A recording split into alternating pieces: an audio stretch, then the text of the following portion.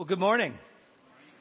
I'm Pastor Sean, and it is lovely to see each and every one of you here at Mayflower. Those of us who I can see your smiling faces here this morning, and those of us joining virtually as well. Welcome. If you're a visitor with us, I'd warmly invite you to stop by the Welcome Center. We have a gift for you. You might get some really delicious free cookies, and we'd love to give you a gift of a small token of welcome, and if you would, please pass the friendship registers that are there in the middle of your aisle. Particularly if you're a guest, we'd love to have some contact info if you're comfortable with that. Now, I'd like to invite you to greet one another with the traditional exchange of peace. The peace of Christ be with you.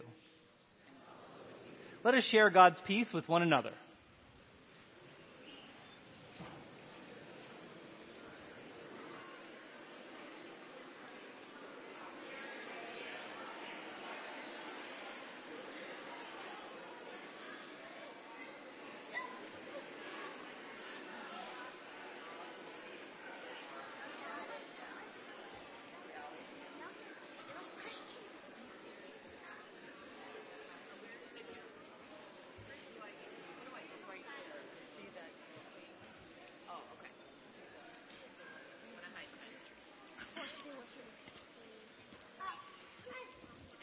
Good morning. Christmas Eve is this Saturday. I cannot believe it is upon us. We are going to have 3 services that day. We have a 4 o'clock family service, a 5 o'clock outdoor nativity with live animals, and then the 10 p.m. carols and candles. New to our services at 4 o'clock and 5 o'clock this year are the Salvation Army Band. And as a way to invite people this year, we thought we would do something different. So we have yard signs. So if you would like to pick up a yard sign and put it in the 2 feet of snow that we got yesterday, that would be great. I thought we were so cutting edge doing these, and then I went downtown. 2 other churches are doing the same thing. So get a yard sign, put it out in your yard, and invite your friends and neighbors. Mayflower Preschool is hosting their open house on January 12th. Mayflower Preschool has been in this building since 1968. They are an amazing organization, and so we invite you to invite your friends and neighbors to check them out. If you have done the reverse Advent calendar and have bags of groceries sitting at home, please feel free to bring those with you anytime this week before Christmas Eve. The office is open from 8 to 4. Thank you.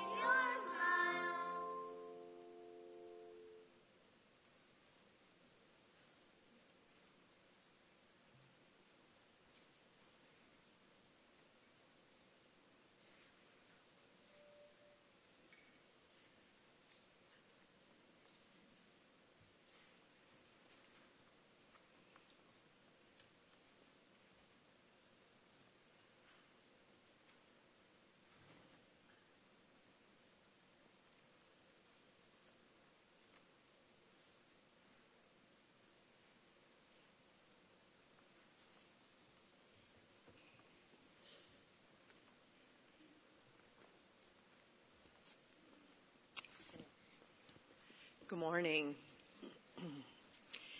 During this Advent reading and candle lighting, please note that we will all speak together the words in bold and sing together the response in your bulletin.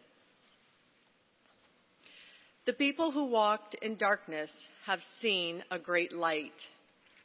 On this fourth Sunday in Advent, we begin lighting the love candle as we wait for God's love coming to us.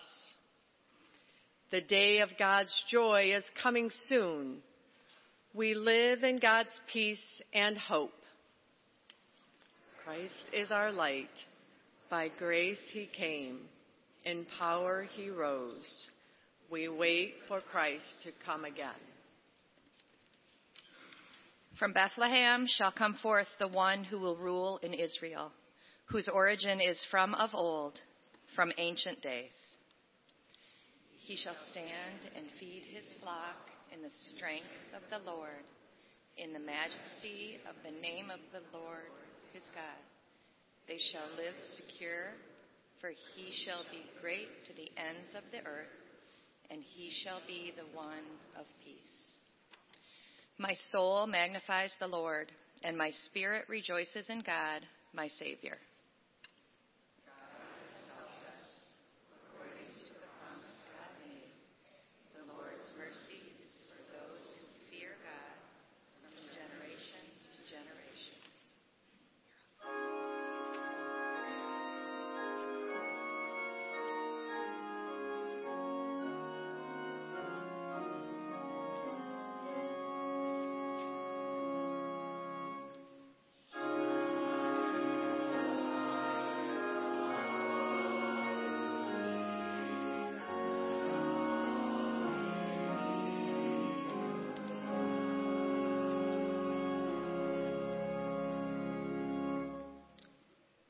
Be present with us, God, throughout the Advent season as we live and worship in our wait for the one who is the world's light.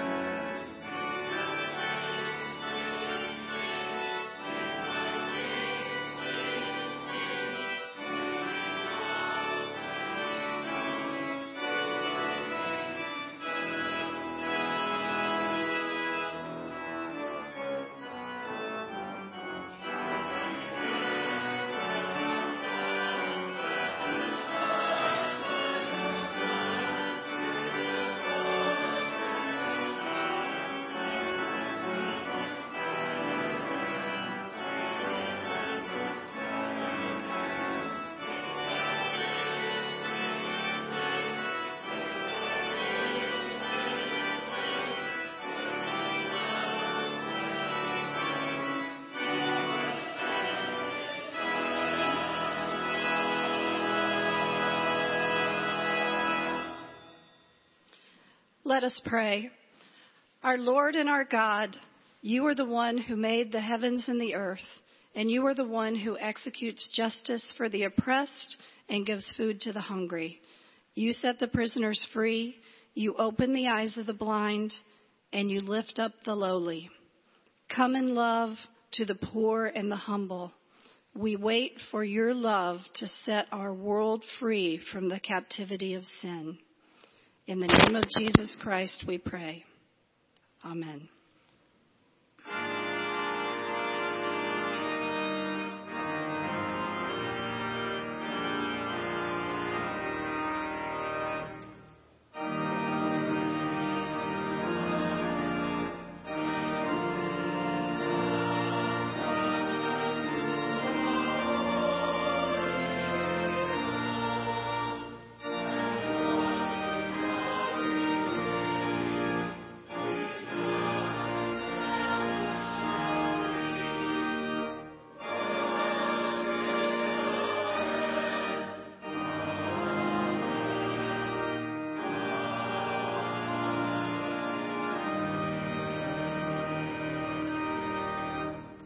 During this Advent season, as we all wait together and we prepare together, let us confess our sins together as found in your bulletin. Merciful God, always with us, always coming, we confess that we do not know how to prepare for your advent. We have forgotten how to hope in miracles. We have ignored the promise of your kingdom. We get distracted by all the busyness of the season. Forgive us, God. Grant us the simple wonder of the shepherds, the intelligent courage of the Magi, and the patient faith of Mary and Joseph, that we may journey with them to Bethlehem and find the good news of a child born for us. Now, in the quiet of our hearts, we ask you to make us ready for his coming. Amen. Sisters and brothers, we are a forgiven people, so be at peace. Amen. Please be seated.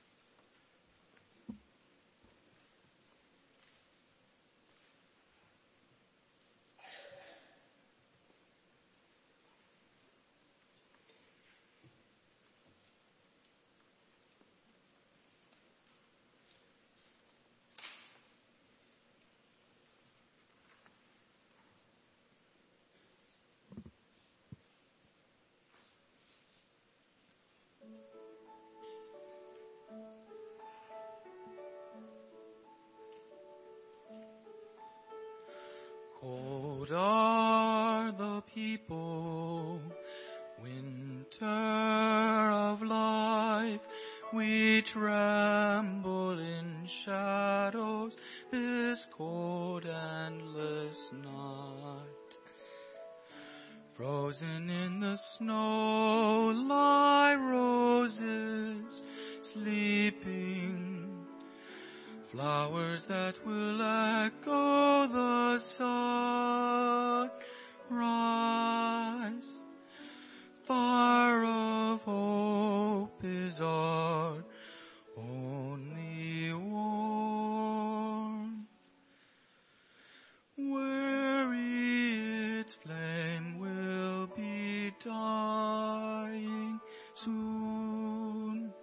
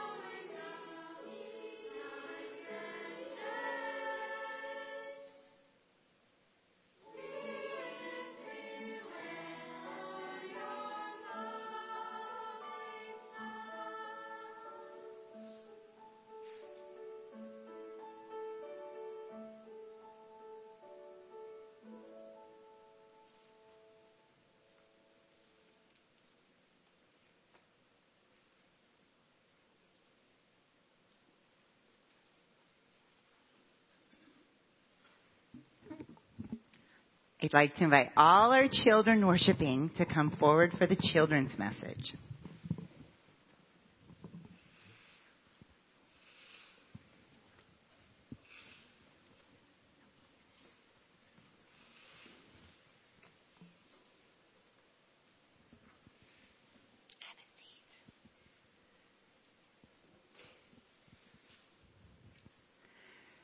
This morning's Advent candle is love. And we are going to see if you can guess what's in the box to represent love. And we're going to play Name That Tune. That is a game where I give you notes and you have to guess what the song is from the notes that I sing. And we're going to start with 3 notes. Do you think you can do it? All right, we'll see. You ready? Dun, dun, dun. No. Jingle bells. Jingle bells, jingle bells. Did you know Jingle Bells is a #1 song in the United States and throughout the world? And that it wasn't created because of Christmas. It was created because of horses. Horses in the winter pull sleighs. And back before there were cars, that's how people would get around. Well, when a horse is pulling a sleigh through the snow, you can't hear them. It's all very quiet. So in order to keep people safe, they started putting jingle bells around the horses so that people could hear them coming. So when a horse is coming up behind you with a sleigh going super fast, this is what you would hear. And this is a real sleigh bell from some real horses that someone owns in our congregation. So it got me thinking, bells are such a part of Christmas. And what if our voices could be the jingle bell of love? That our words that we say can always bring God's love. So that when any time someone hears your voice, they know that something kind and good and loving is going to come from you. I think that would be a wonderful goal for us all to have, for everyone's voice to be that love of God. So to remind all of us, there are jingle bells in the atrium for everyone to take after service, to take home. Put it on your keychain, put it on your dresser, anywhere you want, your backpacks. And every time it rings, think, is my voice being God's love? Will you pray with me, please? Lord, we are so thankful for your love for us, that it came in the form of a baby, and that we get to have this time together to celebrate and anticipate and to just be a part of it. We ask this all in your name. Amen. All right, friends, for dismissal, if you are in the little person's choir, that means you're a 3-year-old, a 4-year-old, a 5-year-old, and in kindergarten, 1st and 2nd grade, you can stand up. And you are going to go to Sunday school and take your robes. All my other choir friends, you are going to stand up and you are going to go back to your rows.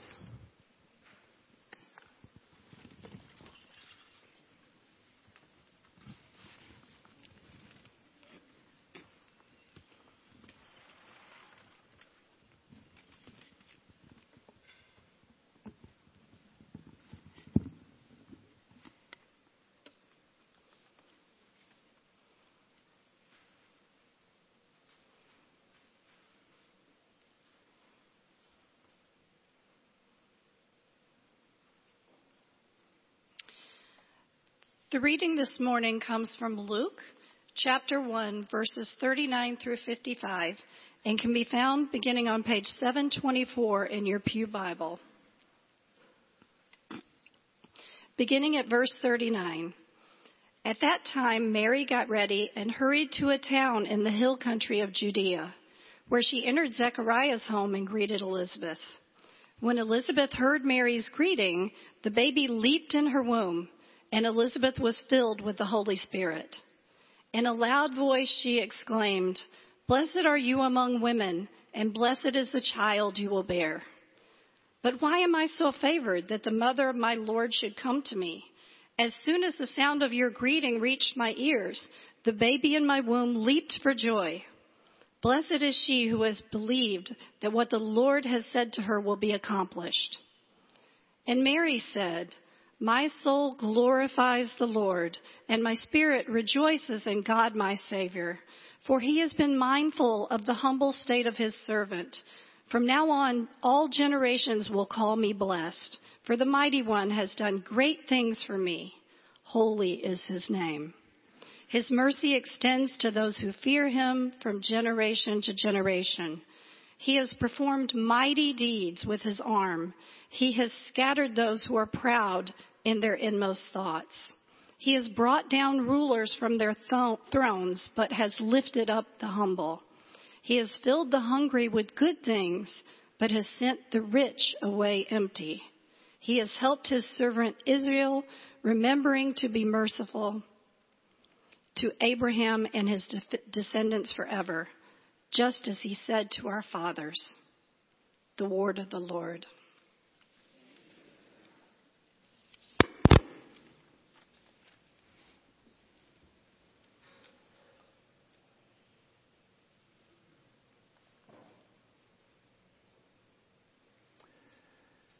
Now it's the time of year for Christmas songs.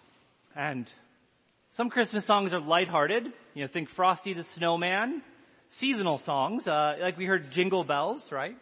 And then when it comes to Christmas songs, there's the classic hymns. Hark the Herald, Joy to the World. We know these, right? And in that latter category is a hymn called O Holy Night. Now you probably know it, right? It starts, "O holy night, the stars are brightly shining. It is the night of the dear Savior's birth." You humming it in your head right now? It's a great song. Actually, it was translated into English in 1855, just before the Civil War, and it was translated from the French into English by a Christian abolitionist. But you might not know that detail because there's a third verse that too often gets skipped. The third verse of O Holy Night goes like this. "Truly he taught us to love one another. His law is love, and his gospel is peace. Chains shall he break, for the slave is our brother, and in his name all oppression shall cease." Did you catch that? It's a pretty radical message. Today's sermon is about another song, often called the Magnificat. Now, we heard it read. It's a song that's sung by a pregnant Mary.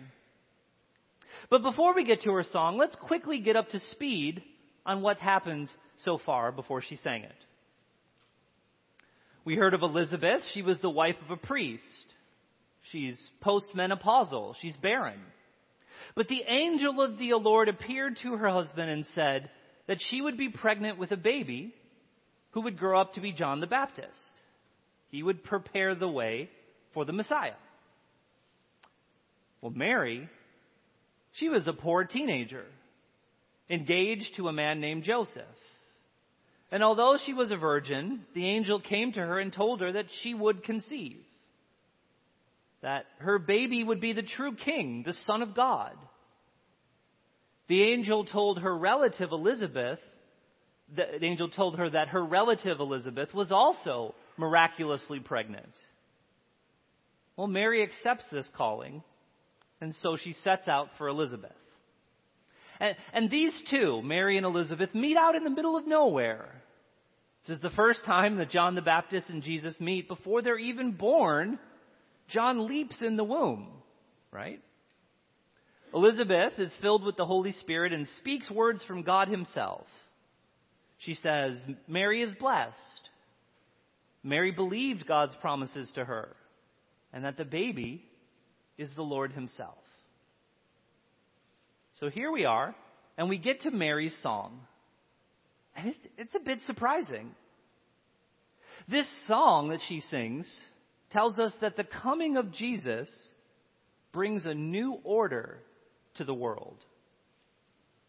With Mary's baby, God is doing something huge. He is decisively changing the way the world works. So today I'd like us to think about what this new order is, and then who God uses to bring it. So first we ask, what is this new order that Mary's singing about? Well, the new order is the kingdom of God. But to really understand this song, we have to understand Mary's situation. She is a poor nobody. She would have had to give birth in filth and dirt. She actually had to upend her life and travel for a census that was ordered from on high that would just make taxation easier for those in power. She would have to seek asylum in Egypt because of the murderous policies of Herod, the dictator. She lived in a land that had been under foreign occupation for almost 600 years, most recently by the Romans. She lived in the fringe of this empire, and the rulers of that region, Herod, Pontius Pilate, they were known for their casual brutality. In her world, when things would go bad because of a drought or a famine, everyone would have to borrow food at terrible interest rates, like 20, 30, 40%, just to borrow food to survive. She lived in a world where taxation was ridiculous, unbearably high, and deeply unjust. She lived in a world where people felt like they're being crushed by the powers that were over them. So coming out of that world, Mary's song, she sings about a new kingdom. God is doing something different with that baby in her. That old order, the order she lived under, was being overthrown. The salvation that Jesus brings is going to change everything.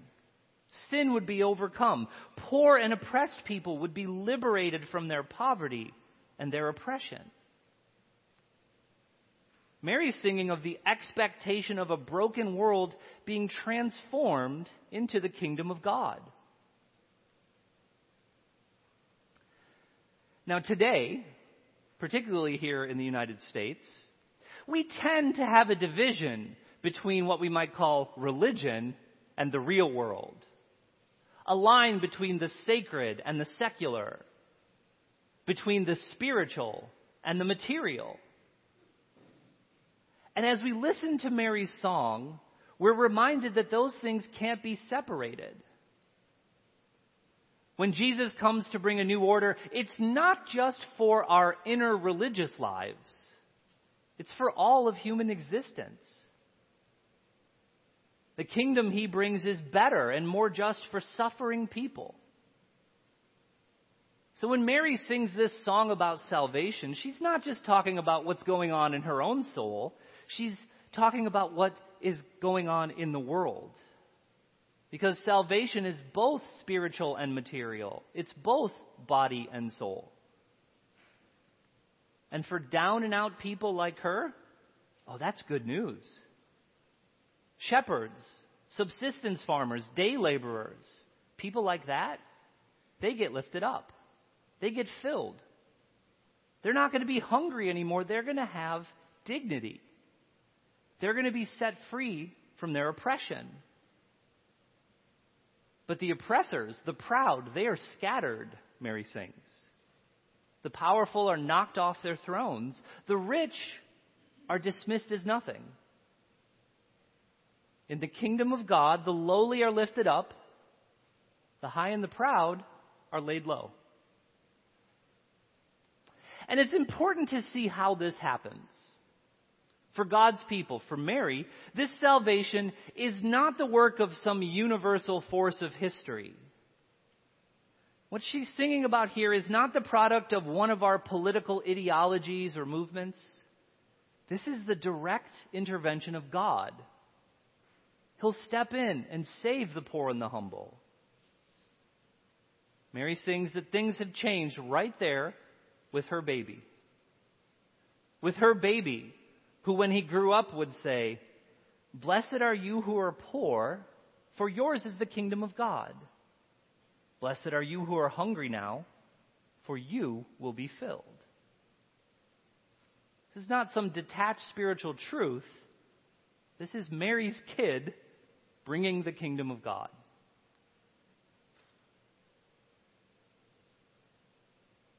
Well, Jesus comes and changes things in the world. He frees us from our sins. He rearranges all of our relationships, both in our families and in society.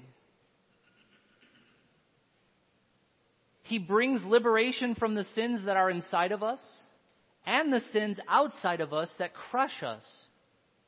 Sins like oppression and poverty. His new order will clash with the old, and he will overcome. Pretty radical, right? Now, there are some historic suggestions that Mary's song, the Magnificat, was banned and discouraged from public place usage in Guatemala and in India during the British rule. Now, when you dig into the history, it's not exactly clear what happened, but it's very easy to see how this song would be threatening. It's revolutionary. This song was a threat to 19th century slave owners in America, for example.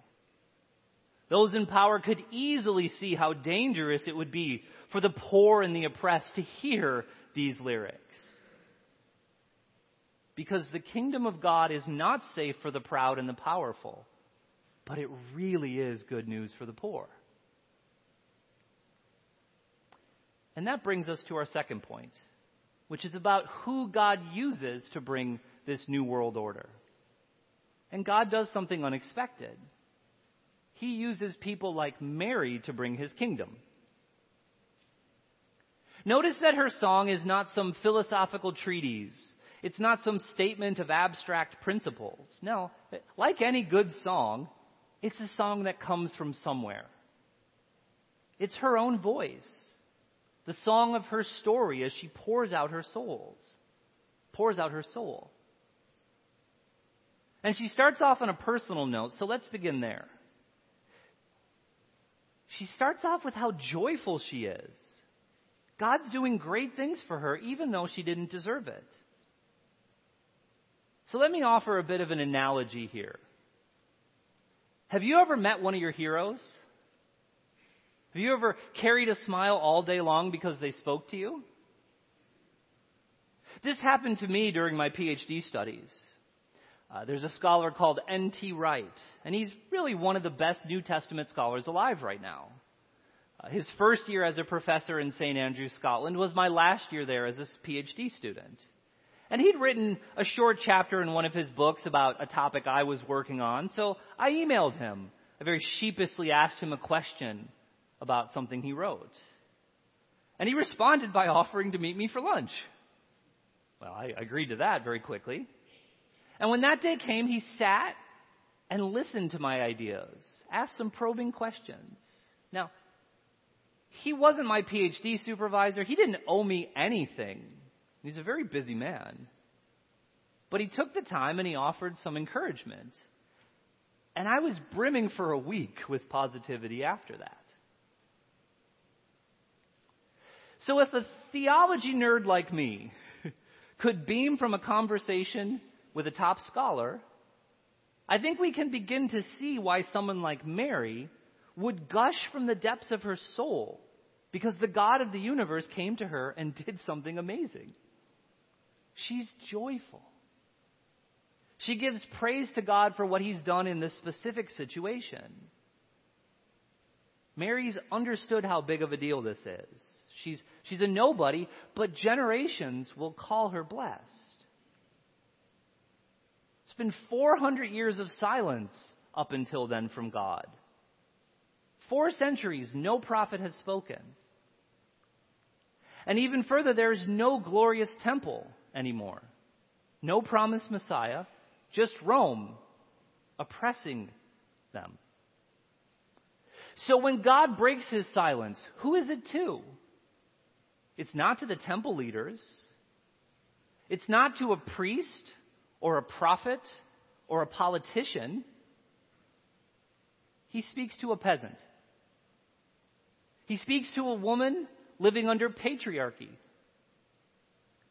He speaks to a poor, knocked-up teenager.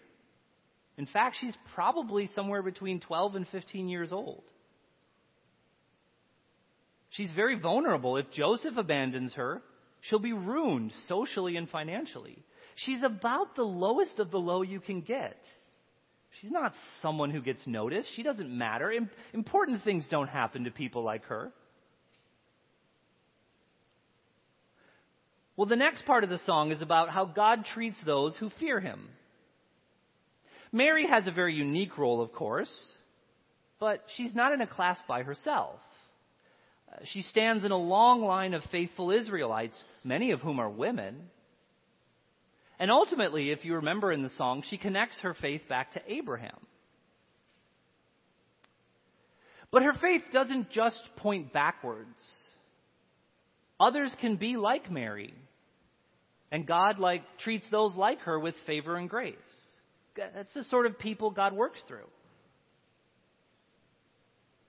The song suggests that even the readers of Luke's gospel can be included in her song. In fact, it means that even you and I can be included.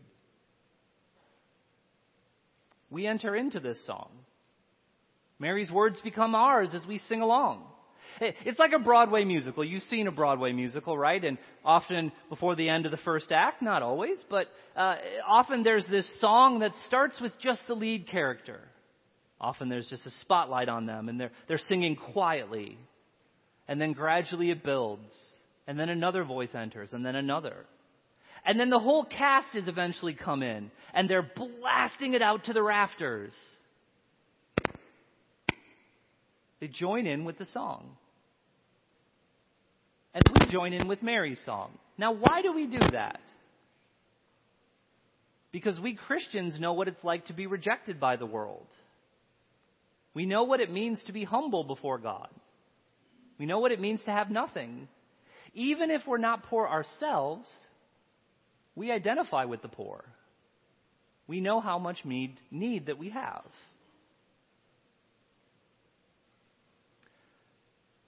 Another important point is that this song is about status. God has a way of reversing things. He elevates up the humble and humbles the elevated. Now, we sitting in this room today have a variety of stations, but if we're going to speak frankly, I think it's fair to say that most of us have a pretty good status. Most of us are educated. Most of us are the working professional type. I mean, you know your friends, you know your brothers and sisters. There are some pretty good careers in this room, right? We're mostly middle class or higher. And so for folks like us, there's a danger, and I include myself in this. There's this seductive idea that our status in life shows that God favors us. Now, we wouldn't say it out loud. We might not even think it consciously. But it can be easy to slip into this idea. I've made something of myself, and I've achieved, and God has rewarded me for it. That's not how it works. Now, we might not have a lowly status like Mary, but we are called to have a humble spirit like her. You might think of the Apostle Paul as another example here. Right? He's very well educated. He's a lawyer. He's on track to become on the highest court of the land in his day. He had power and status, but when he became a Christian, he became humble like Mary. So listen, I want to say that God could use you. In fact, he wants to use you. But not because you're impressive or talented or connected. No, God has a way of using the humble. But maybe you have a different problem. Maybe you feel like you're not trained enough or good enough. You don't know enough about the Bible. You're worried that someone might ask you a question that stumps you. Or maybe you think, I don't have years of serving in the church and leading ministries. Maybe you don't feel like you're a good public speaker. Maybe you don't feel like you have a whole lot to offer. Well, listen, Mary didn't have a whole lot to offer. And look what God did through her. Because either way, when it comes to who God will use, it's not about who has power.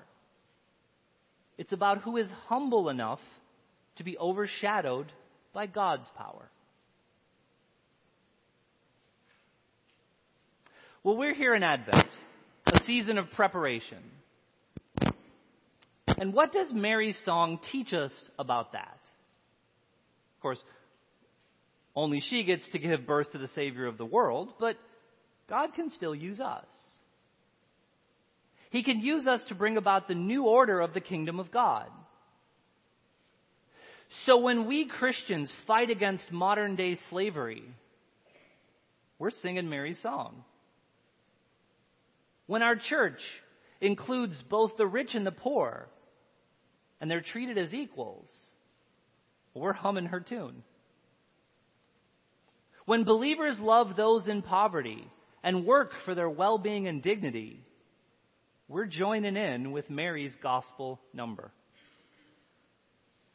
So brothers and sisters, this morning, I invite you, join your hearts and your lives to sing Mary's song along with her. She sings, "My soul magnifies the Lord, and my spirit rejoices in God, my Savior." Amen.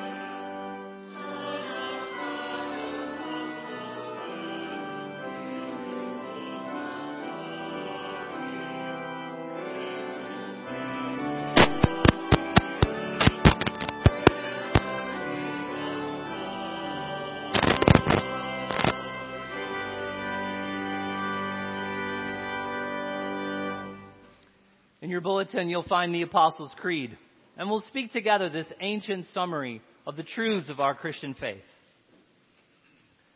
I believe in God, the Father Almighty, creator of heaven and earth. I believe in Jesus Christ, his only Son, our Lord, who was conceived by the Holy Spirit, born of the Virgin Mary, suffered under Pontius Pilate, was crucified, died, and was buried. He descended into the dead. On the third day he rose again from the dead. He ascended into heaven and is seated at the right hand of God the Father Almighty. From there he will come to judge the living and the dead. I believe in the Holy Spirit, the Holy Catholic Church, the communion of saints, the forgiveness of sins, the resurrection of the body, and the life everlasting. Amen. Please be seated.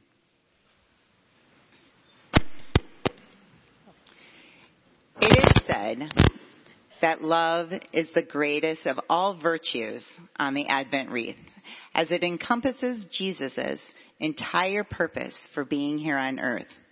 How often in life do we look for our purpose, our reason for being here, our reason for existing?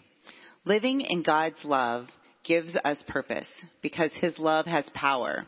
The power to heal, the power to make change, the power to bring peace. May this last week of Advent be filled with purpose as we prepare for the greatest gift, God's love in a tiny baby born in a manger.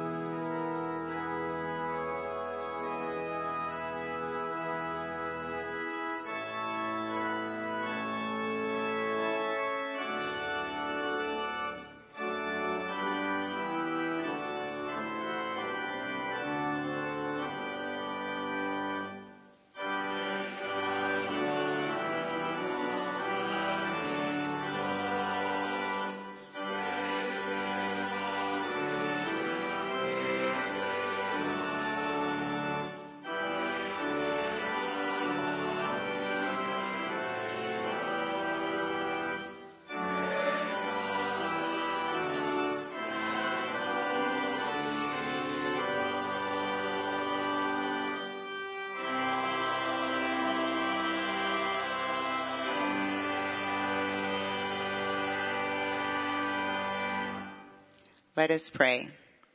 Precious God, as we close our eyes and bow our heads, may we breathe in your love. May we feel the wonder and the magic of Christmas all around us. This is a season that is filled with your beauty, the stillness in the snow, the lights on the trees, the singing of children. All these moments fill our hearts so full that we look around us for ways to give and share this beauty with others. May we take this Christmas season into every day of our lives and be inspired to always live in this beautiful way. In Jesus' name, amen.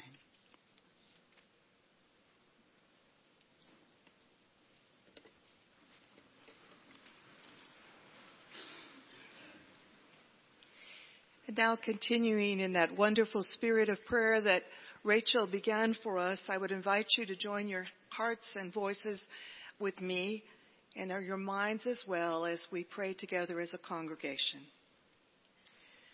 God of us all, your love never fails.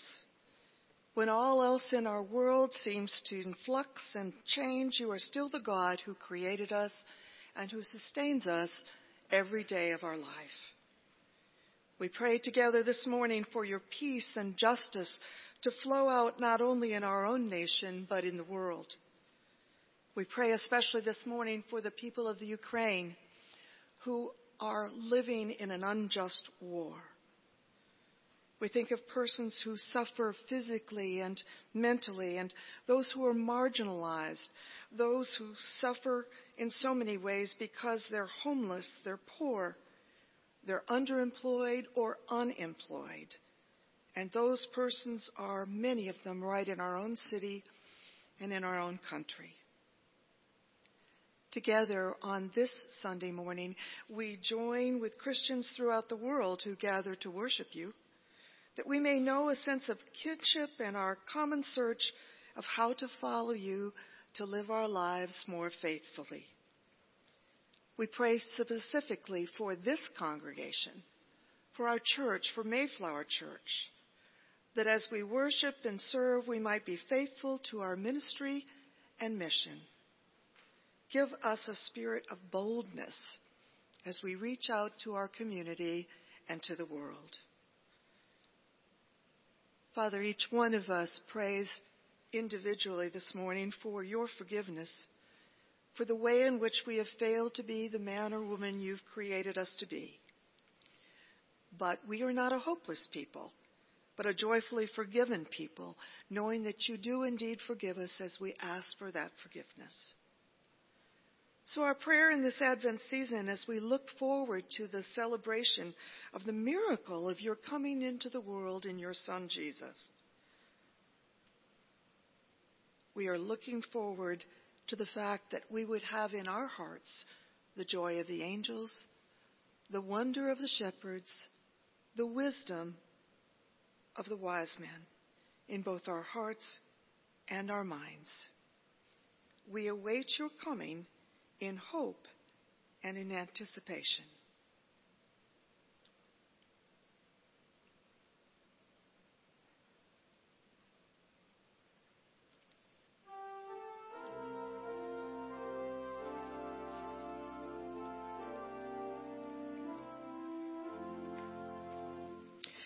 In the still of the winter, in the dark of the year, there's a watching and waiting for God to come near. My heart, a net of travelers who is lost in the night, feels a yearning for comfort and a longing for light. And now may we conclude our time of prayer praying together the perfect prayer, the prayer that Jesus taught us. It's the Lord's Prayer, and it's printed in your bulletin. Our Father, who art in heaven, hallowed be thy name. Thy kingdom come, thy will be done, on earth as it is in heaven. Give us this day our daily bread, and forgive us our debts, as we forgive our debtors. And lead us not into temptation, but deliver us from evil. For thine is the kingdom, and the power, and the glory forever. Amen.